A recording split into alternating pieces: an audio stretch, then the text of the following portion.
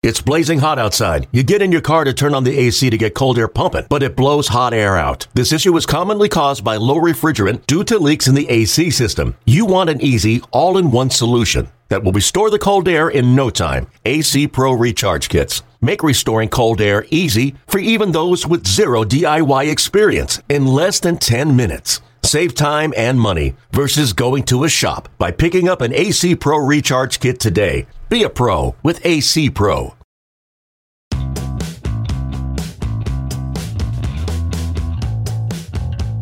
I'm Mark Feinsand, executive reporter for MLB.com. Welcome to Season 4 of the Executive Access Podcast. For more than 4 decades, Stan Kasten has authored one of the most remarkable careers in American sports.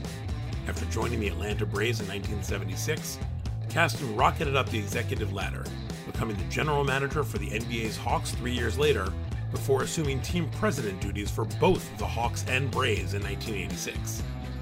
Having already won back-to-back NBA Executive of the Year awards, Kasten was at the helm as the Braves turned their franchise around, kicking off a staggering run of 14 straight division titles, winning the 1995 World Series.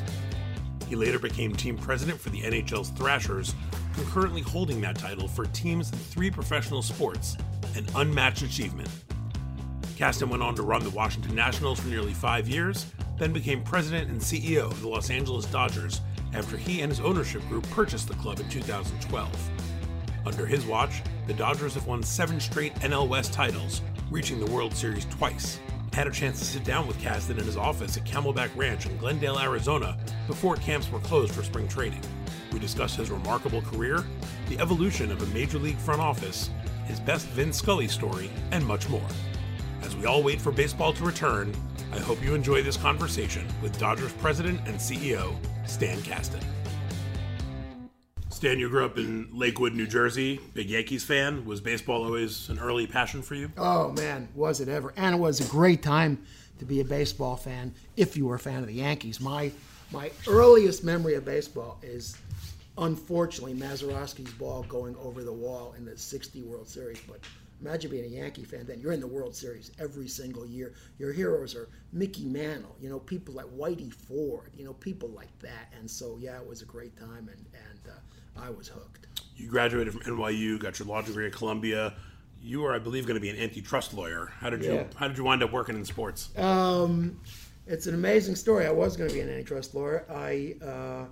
But before I started work in that first summer after school, I took 2 bar exams, which is brutal, New York and New Jersey. When I was done, before I started work, I took a drive around the country doing then what I do now for fun. I was going to baseball games. And on my trip home, one night I was in St. Louis and the Braves were playing the Cardinals. The Braves were awful. And I saw this guy running up and down the stands. This is in 1976. And I was as big a fan that I knew the owners of teams. To this day, I don't know how, because it was Ted Turner's first year owning the team. But I knew who that was, and I was with my wife, and I said, I'm just going to go talk to him. And I did after the game, and I introduced myself, and we talked for a couple minutes, and we hit it off, and he invited me down to Atlanta. That was 1976, and I have been there ever since. What did you learn most working for Ted? The importance of not being timid, of taking gambles, taking risks, going for the big play. It was a great time to be with him and with his company. Very entrepreneurial spirit. He let you do as much as you could. He encouraged a lot of free thinking and a lot of entrepreneurial thinking, a lot of risk taking, and that has stood me in good stead my entire career. So you initially joined up with Ted as legal counsel for the Hawks and Braves, is that correct? It was to work for the Braves. We did not yet own the Hawks. Okay. But my first day in Atlanta in October 1976, I attended a meeting at the end of that day with our outside counsel. We were in discussions to buy the Hawks, which we later did in January of 77. So 2 months after I joined the team, we bought the Hawks. And then Ted makes you the assistant GM, and eventually in 1979, you're named GM, 27 years old, youngest GM in league history. Yeah. Did you feel like you were prepared for that job? No. I tried to hide it well, and I have just enough self-confidence and arrogance that I think I pulled it off. But no, I had no natural constituency. I was not a former player. I had not been in the league. I didn't know any of the people. So I really had to start from scratch. But I worked very hard, and I pride myself on working hard and learning a lot. And so I did. So no, I did not feel prepared. But within a couple years, things fell into place for me. 3 years into your stint as GM, you traded for Dominique Wilkins. That move worked out pretty well. Yeah. Yeah, that was a great story. Obviously was a local hero because of Georgia, but he was an extraordinary physical talent. And so we tried real hard all summer to get him. He had been drafted by Utah. Fortunately, the GM in Utah was a personal friend of mine because we had started together in Atlanta, Frank Layton. And we talked all summer. They were having real problems in Utah financially. And we let them know we could include a lot of money in the deal if we could get this kid. And by the end of August, we made a trade, but it was conditioned on our being able to sign him. The longest trade call I was ever on was the then lawyer for the NBA, David Stern.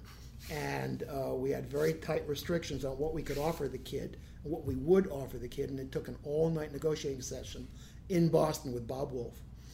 We only had one night to do it, and we got it done. And Dominique has, become the superstar that he became. You became team president in 1986. The Hawks win 50-plus games 4 straight years. You win back-to-back Executive of the Year awards in that time. What was your favorite part of running an NBA team? It's all of these jobs. We're all lucky, any of us who has these. It's the nightly competition. After a loss, there's no worse feeling. But even that is adrenaline pumping because it is equaled or topped by the feeling of winning, and the next day.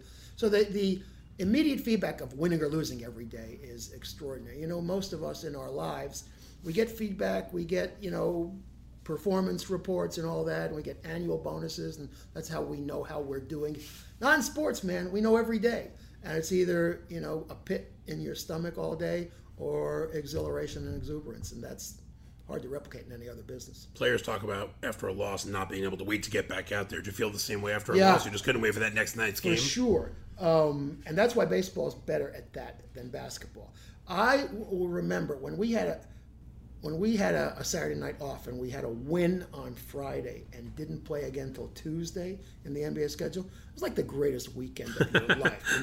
You were coasting on a win all weekend. Conversely, if you lost that Friday night game and you didn't get out there till Tuesday, it was brutal. Yeah, but that's, as Hyman Roth says, and I use this for all of my staffers when they're worried about criticism or the anguish that comes with this sport. As Hyman Roth said to Michael Corleone in that hotel room in Havana, this is the business we've chosen. That just comes with it, and that's both the good and the bad side of it. Anybody who quoting The Godfather on this podcast, you're now automatically right at the top of the list of my favorite guests. 1986, you're also named the president of the Braves. Yeah. In this culture now, it seems crazy to think about somebody running. Then. How do you juggle? How did you juggle? It was crazy then. 2 teams. And I tell this story to people all the time. I've been having some success. The Braves were beyond woeful and had a long history of being beyond woeful. And Ted says to me, I need you to come run the Braves. He knew my first love was baseball. That's why I came to Atlanta. But I'd been establishing myself. I'd been building a career in the NBA. And I said, no, Ted. And he didn't want me to just do it instead of the Hawks. He wanted me to do it in addition. I said, no, Ted, that's not right. It can't be done. He said, oh, come on, you can do it. You can definitely do it. You'll be the first one running 2 teams. Isn't that right? I said, yeah, Ted, do you know why that is? It's such a bad idea, but Ted and I had this understanding. When he and I disagreed on something, we just did things his way. And so that's how I became the president of the Braves. And, that was an exciting but very difficult time for me. What were the biggest differences between running an NBA team and a Major League Baseball team? Well, first of all, to the company, the Braves are a much, much bigger deal, much, much more important. The Superstation was the engine that drove our company's train, and Braves programming on the Superstation was the engine driving the Superstation program. So it really had to be good. It's a much, much bigger deal. In the NBA back then, your universe was 12 players. In baseball, my universe, both domestically and international, is 250 players. And putting a team together, you do in a very different way in baseball from basketball. So learning all that, learning the people, learning the angles, the ways to shave a little and get a benefit here and there. Just learning that took some time. But like I said, I worked hard at it because I took a lot of pride in it. And we had a big challenge, but Ted gave us the tools to accomplish what we needed to accomplish. When I was a kid, TBS was all about NWA wrestling. That was where with 3 benches behind the... That's right. Like 30 people in the studio. Yeah, I've been in that studio so many times. Yeah, back in the old days of TBS, it was in retrospect, it was so lucky for me that I had that experience, but every day was kind of, patch things together and hope you wind up with something good. Talking to people in baseball, not only on this podcast, but over the 20 years I've been covering the game, so many people who didn't grow up in big league markets said the Braves were their favorite team because of TBS and their access to it. Did you guys realize at the time the national impact that station had? Ted did. Nobody else did. But we certainly did, and we were seeing it all over. It was evident in our ratings. And remember, we were the first really national superstation that marketed itself as a superstation. I was kind of the sacrificial lamb because I was the young lawyer who had to go to a major league meeting and explain to other owners the advent of this great new technology, this superstation. You can be able to see baseball all over. Well, people in other markets that were now getting the superstation, they weren't happy about it. And I remember the first and only time I ever spoke to Walter O'Malley in my life was in my first major league meeting in the Tampa Airport Hotel, where Stan Kasten and a young Terry McGurk had to go, and we were the first ones to talk about the superstation. And so we were getting peppered with questions. They were not happy. There were owners who were just not happy about this. It was a federally created thing. There wasn't anything anyone could do about it. We just had taken advantage of it. But I remember Walter looking at me and asking me questions and calling me counselor, with 8 syllables in a way that made it sound like the worst insult you could possibly ever have. But that was my introduction to baseball. It was not smooth. And by the way, I had the same problems in the NBA. And until the league made a deal with TBS to become the network of the NBA, we had the same kind of rough treatment from other owners in the NBA for the same reasons. The Braves, you guys turned the Braves around, 14 straight division titles. You won more games than any other team during that period, starting in 91. What was the key to that consistency? The key was, I tell this story, and I hope people appreciate it. So I get to the Braves, and after 30 days, Ted gives me some advice when he's saying, here, you're going to be the president. You should think about this. I said, Ted, I'm going to make my own decisions, okay? And I took 30 days to go in and see what I could find, and I had some clear understandings right away. And I went back to him 30 days later. I said, Ted, here's the problem. Every year, your ad boys at the TV station need you to get that year's top free agent. And, whether it's Claudell Washington or Al Raboski or Andy Messmith, you're not taking yourself closer to winning. You're taking yourself farther away because you're wasting money invariably. If you spend a lot of money, and if you're lucky, you get one great season out of one great player, instead of taking that same money, buying more minor league teams, hiring more scouts, hiring more instructors, getting more kids. Maybe you'll develop, with that same amount of money, 10 players who give you 10 seasons each. That's a much different return, and you're not giving up draft picks. You're not blocking the way for other young kids. And I go through all this, and he looks at me and says, Stan, I don't need a lecture. Just go do it. And I tell that to people because when Ted said to Stan, just go do it, he meant it. And a lot of owners will tell you that, okay? And they'll tell you put a long-term plan in place. And they'll tell you to do things the right way. But as soon as you lose 2 games in a row, people start getting fired, okay? We've seen that repeatedly. Ted meant it. Ted was too busy to think about the Braves full-time with other bigger, global things. And so he let me do the thing. Bobby Cox was already there, devoted to player development. I came in with Ted's blessing to turn the dial all the way to the right and really put a development plan in place.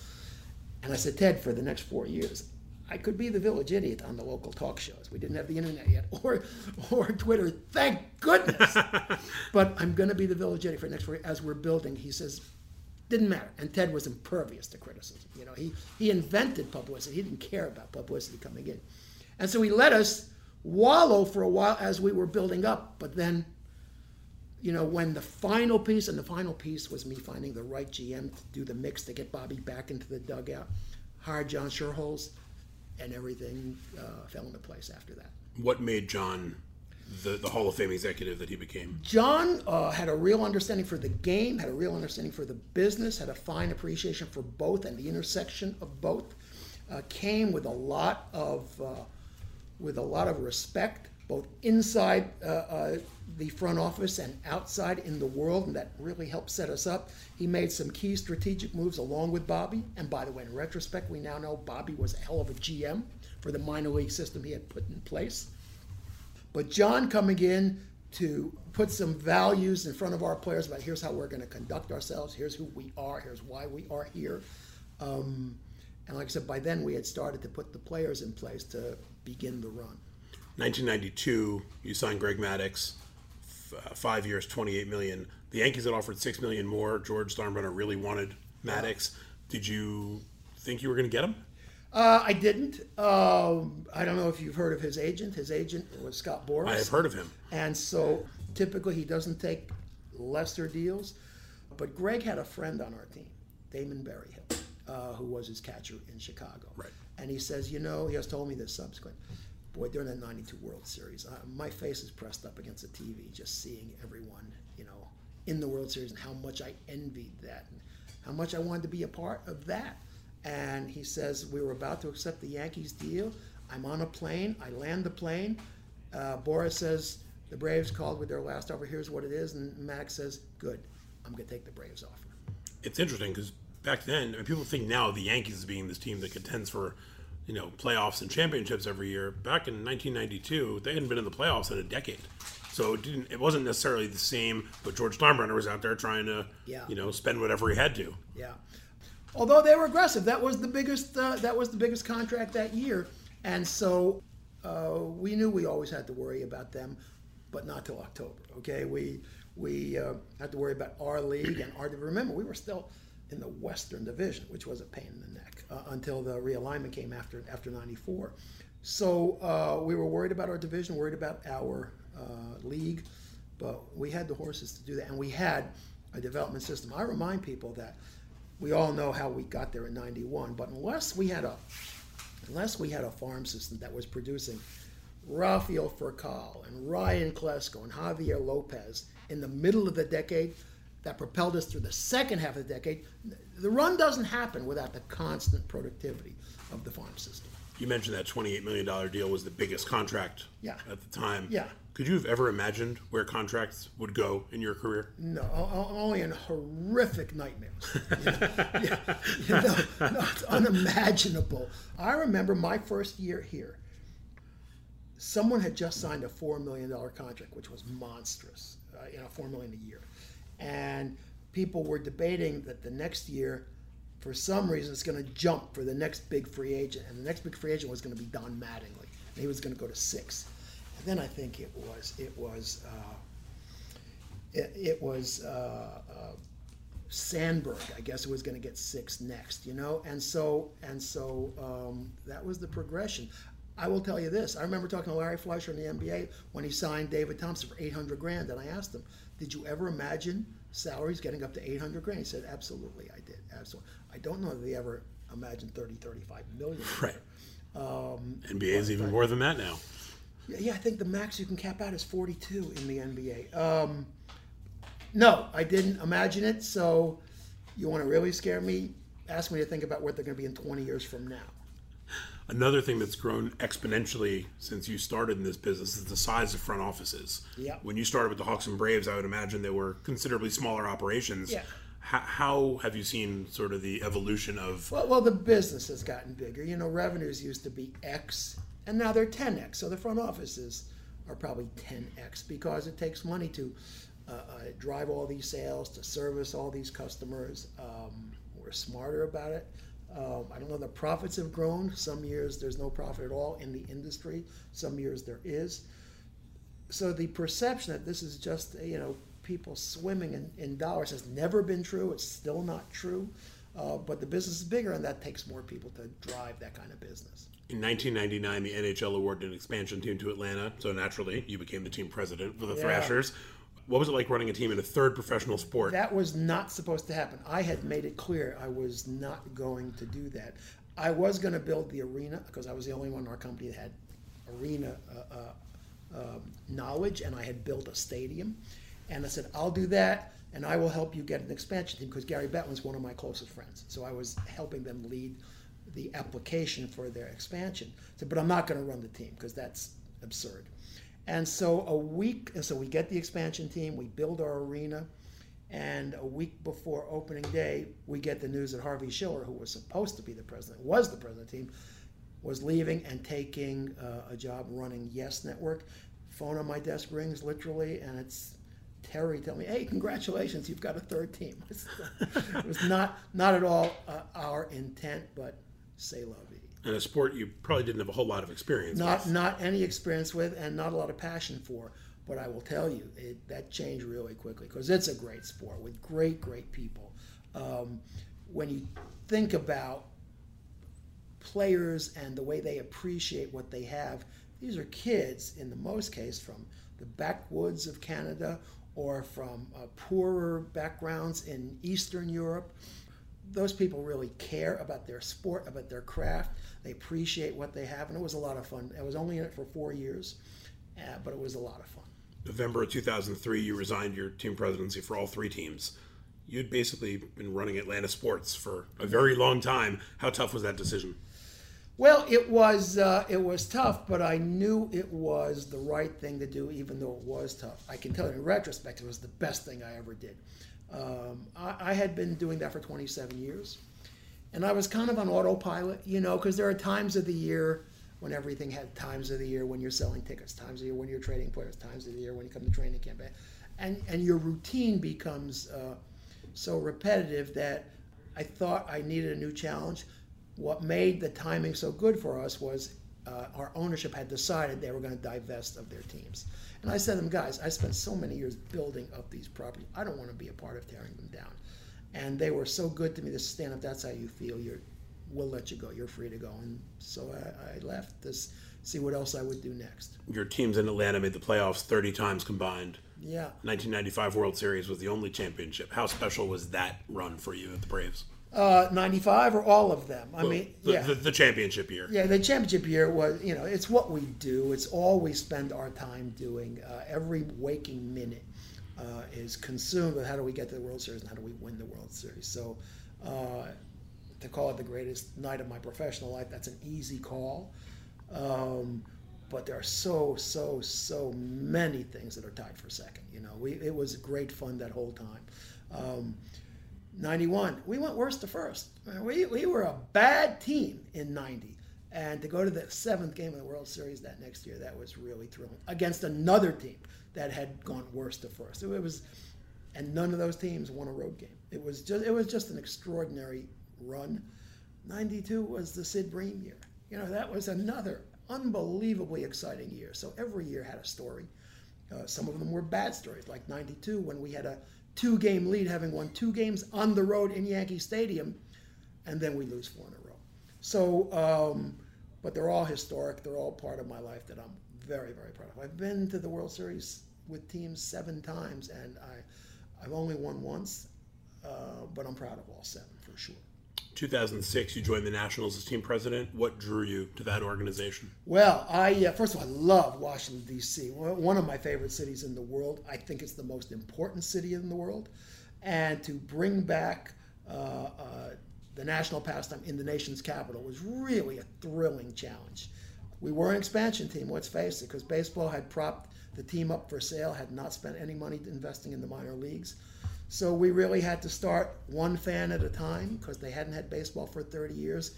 We played in a historic venue like RFK, and when you use historic to describe venues, it's not a good word, okay? That's a very benign way to describe it. But then we finally, we had our deal with the city worked out before we bought the team. We built a fabulous new stadium in the heart of DC in the shadow of the Capitol, and it was a great time. I love the city. I get back as often as possible. And again, we had to take a couple years as we were building, And that meant, we were telling fans, we're going to be good in 5 years. I hope you join us now, but we're going to be good in 5 years. And that was our mantra. And we did it by starting over, by building a new front office. And I'm very proud of the guys who are still there today, still running that team, and now are world champions. What did you see in Mike Rizzo when you hired him as GM? Mike was old school for sure. Second generation, pure scout. But had a great way about him with players, with other scouts, with front office people, super dedicated, super interested in looking around corners and taking the next step, and being a little much of a gambler on some of his deals. We knew that was a good quality. He had to surround himself with technical people, which that's easy to do, and that's what we did. When we had the opening, the vacancy in the GM job, I told the learners on day one, I'm going to conduct a long, quiet, full search for the best person we can get. But I'm telling you today that when we're done, you're going to want to hire Mike. And that's what we did. And all the guys who are GMs now, who are assistant GMs then, I interviewed all of them quietly, privately. And they agreed with me. When we were done, they agreed with me. They said, you're right, Mike. For us, as a fit, Mike is the best one. And turned out he was. You resigned from the Nationals September 2010. You had informed the learners a year before that you were going to do that. What prompted your decision to leave Washington? Well, it was just not a good situation for me personally. My family was still in Atlanta. The learners had a real specific way of being involved on every little detail, which is really good and effective in their businesses and good in the baseball business.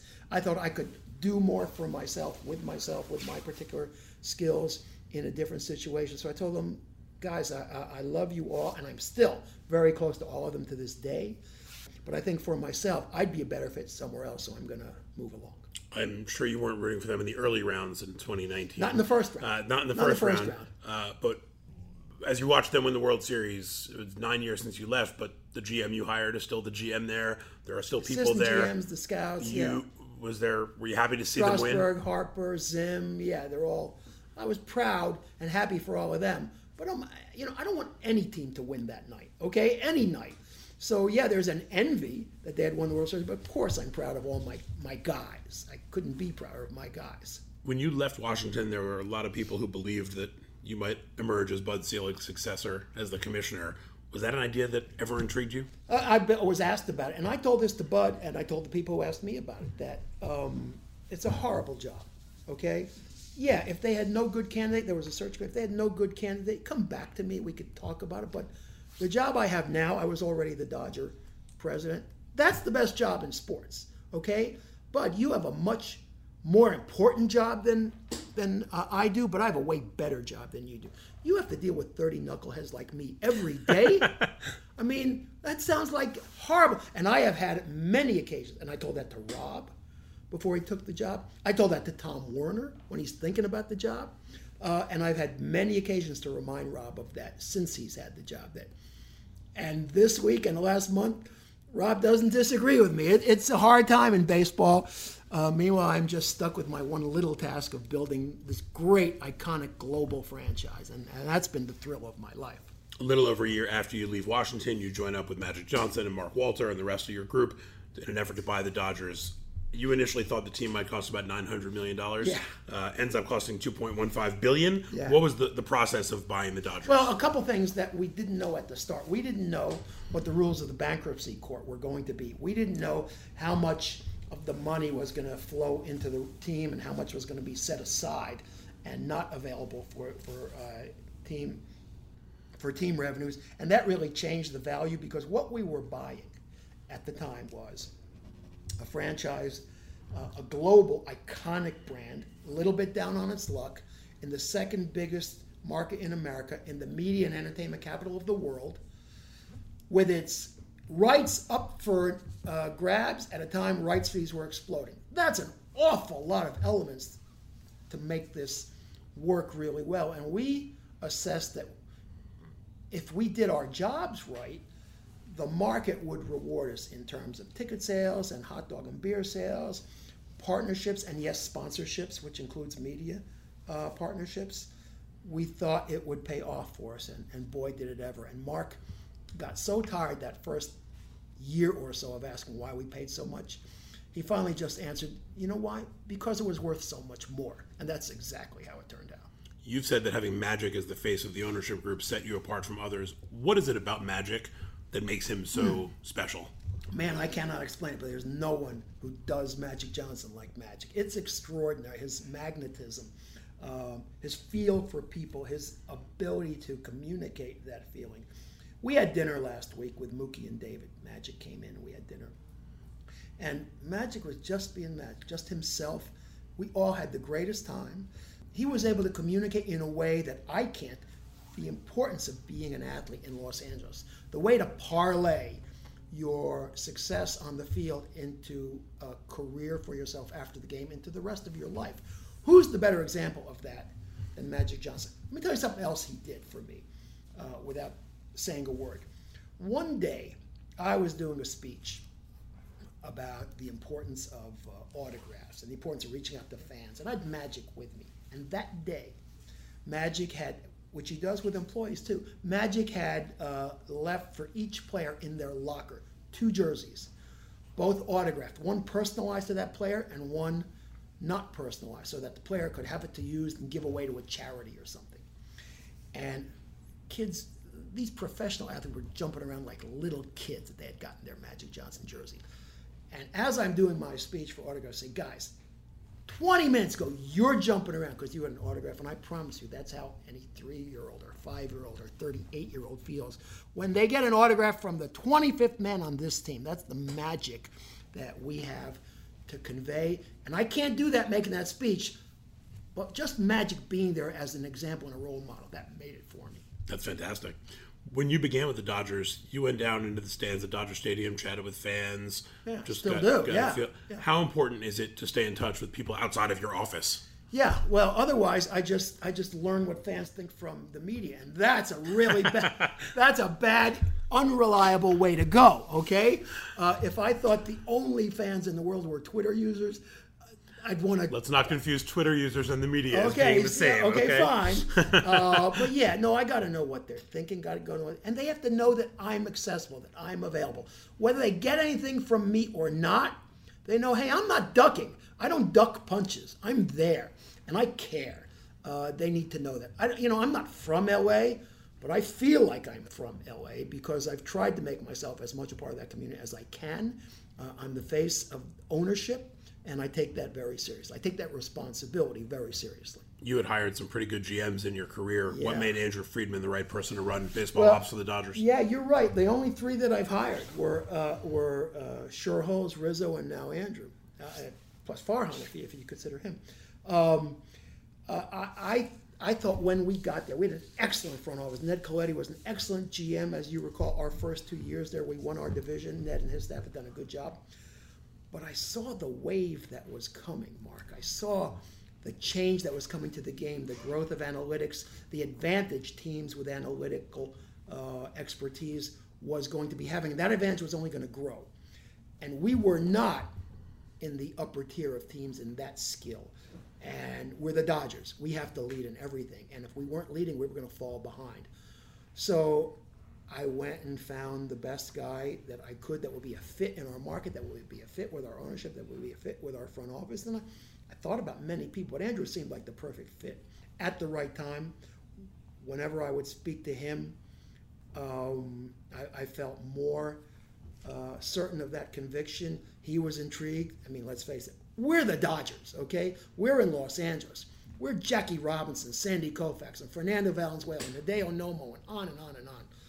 And that was kind of appealing to him. He was appealing to me, and it was a really good fit, really good fit. You mentioned how the game's evolved. What's been the biggest challenge for you in keeping up with the times through the years? Understanding that there are things I don't know, but we need them here. I'll give you the best example. Because I've been at this so long, almost 40 years in this business, I know the function of every department. I know the function of every job. I know what the ticket takers do. I know what the ticket sellers do. I know what the insurance department does. I know what the PR department does. I know what our scouts do. But I got, a couple dozen people in the back room. I have no idea what the hell they're doing, and that's the analytics people. You go through their rooms, and on the boards, they have these complicated mathematical formulas and graphs and stuff like that. And it's all baseball, but it looks like NASA, all right? And one day I walked through the bullpen, and I stopped and said, guys, you're just screwing with me now. This stuff that you just want me to see on the boards, it's not real. You just want to spin my head around. They just laugh. So I don't know what they all do. I just know it's important, and it gives us an advantage over those teams that are not utilizing that particular skill. Everybody who's been around the Dodgers has one. So what's your best Vin Scully story? I had known Vin for years, just casually through my days in baseball, but when I came here, and when I was finally named the president of the team, I got a call from him that day, just welcoming me, congratulating me, et cetera, et cetera. And I go home that day, and I tell my wife, Vin Scully called me today, and she says, "Really? What do you want?" I said, "No, you don't understand. Vin Scully." Did you hear what I said? Yeah, that's amazing. And I thought to myself, when he retired, I thought about this. Vin and I developed a bond over one particular thing: the atrocious way major leaguers run trap plays when they're picked off. Okay, and none of them know how to do it. Branch Rickey said 80 years ago, the way to defeat a rundown is not with this, just teasing, throwing the ball. It's with the full arm fake, because a full arm fake stops the runner dead, and no one does that. And I go to Vin, and Vin would complain about rundowns all the time. And I was listening in my office on TV once, and after the game, I was telling him I had the same feeling. We would talk about that, and I told him that story about Branch Rickey. I read about it in Branch Rickey's book, and he says, "You know what? You're right. Branch and I used to talk about that." Okay, so Branch Rickey broke into baseball in 1903, and the newest player on our team when Vin retired was Ross Stripling. And so so Vin's connections of people in baseball that he had spoken to lasted more than a century of Major League players, right? That's Vin Scully. That's unbelievable. One of my favorite things I ever read from you, you said any real Italian restaurant in America has 3 pictures on the wall: the Pope, Frank Sinatra, and Tommy Lasorda. That's how you know they're real. What's it been like to be around Tommy out here?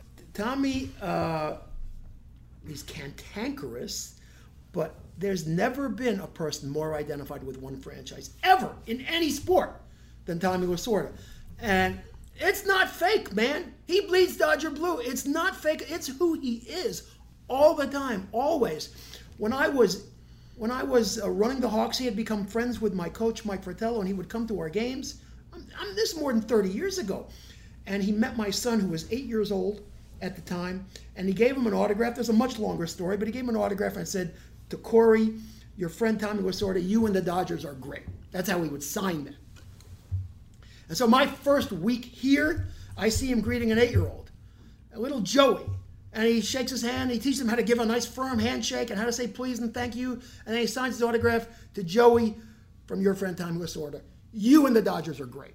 That's who he is. There's nothing more important to him than the Dodgers, and there's nothing more important to the Dodgers than Tommy.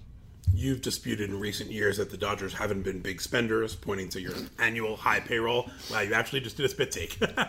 When people would... I think we've led baseball in payroll since I've gotten here. Correct. So and yet you drew a lot of criticism. We're not going out and getting big players, this and that. How much of those perceptions bother you when they're, you look at the bottom line and they're not grounded in reality? Untrue stuff by media or their followers on the internet bother me, okay? I prefer true stuff, all right? It's just me. But you know what? As Hyman Roth said, this is the business we've chosen, Mark. I get that. Twice, I like it. I think the 4 million fans that come through every year are kind of a signifying that we do have fans that like us. We do have fans that follow us. We do have fans that care about us, and that don't think we're awful people, as some people on Twitter seem to do. This past offseason, you said, I like stars too. They're cool, they're fun for teams, fun for the fans, but what's most important is winning. Speaking of stars, how has the acquisition of Mookie Betts and David Price injected some energy into the organization and the fan base? They're going to help both. They're both stars, and they're going to help us win, and I like both of those things. I will tell you that the economics of baseball are tricky and not understood well by the media because they are so tricky. In the last couple of years, we had a disincentive from spending over the cap. This year, those disincentives have been lessened because of circumstances with budgets and debt and stuff like that. So we had more flexibility this year. We'd also been spending a lot of time planning for this year. We also have a really productive farm system that enables us to go after guys at the top because we keep filling in with the Seagers and Bellingers and Luxes and Buellers. So it's always good to be able to get stars. I've signed many free agents in my life in 3 sports. I'm a big fan of doing that, but it has to make sense. You can't do what the TBS people were doing in the early days, just signing free agents to sell more ads. That doesn't work. That takes you farther away than closer. It's a lesson I've never forgotten. The Dodgers have won the NL West title all 7 of your full seasons here. Got to the World Series in 2017, 2018. It's been more than 30 years, as you well know, since they've won the World Series. You've won a World Series. You have a ring in 1995. What would it mean to you to bring that Commissioner's Trophy back to Dodger Stadium? It would mean everything, which is why the recent revelations about 17 are so hard for all of us to process. It would mean everything. It's what we all work toward. We invest a lot of time, a lot of money, a lot of psychic energy to get that goal. So make no mistake, all of us, from the top of our ownership to the most junior person in our front office, this is the goal that drives us, and we're not going to stop till we get it. Oh, and by the way, the morning after we get it, we're going to start working on repeating. Stan, I could sit here for 2 hours and do this, but you've been very generous with your time. Thank you very much. Really enjoyed it. My pleasure, Mark. This was great. Many thanks to Stan Kasten for taking the time to sit down for this week's episode of Executive Access. In our next episode, I'll be joined by Giants General Manager Scott Harris. We'll discuss his unlikely friendship with the legendary Al Rosen, his rapid ascent through the Cubs front office, being a part of the curse-breaking team in Chicago, his future in San Francisco, and much more. You can search for Executive Access on Apple Podcasts, Spotify, Google Play, Art19, or wherever else you listen to podcasts. So be sure to subscribe and enjoy these conversations all season long.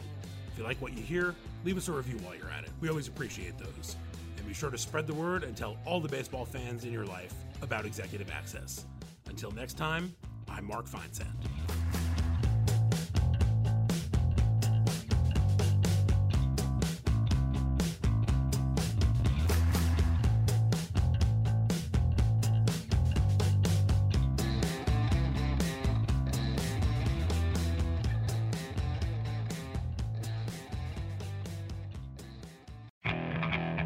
Okay, picture this. It's Friday afternoon when a thought hits you. I can waste another weekend doing the same old whatever, or I can conquer it. I can hop into my all-new Hyundai Santa Fe and hit the road. Any road. The steeper, the better. Because my all-new Santa Fe is available with H-Track all-wheel drive, so I can hit the trail without a worry in the world. Heck, with 3 rows and best-in-class rear cargo space, I can pack the whole family in with all our gear. We've got available dual wireless charging for our phones, so we'll never lose touch with civilization, and we won't lose touch with the primordial power of Mother Earth. So which is it? Waste the weekend or do something a little more epic? And conquer it in the all-new Hyundai Santa Fe. Visit HyundaiUSA.com or call 562-314-4603 for more details. Hyundai, there's joy in every journey.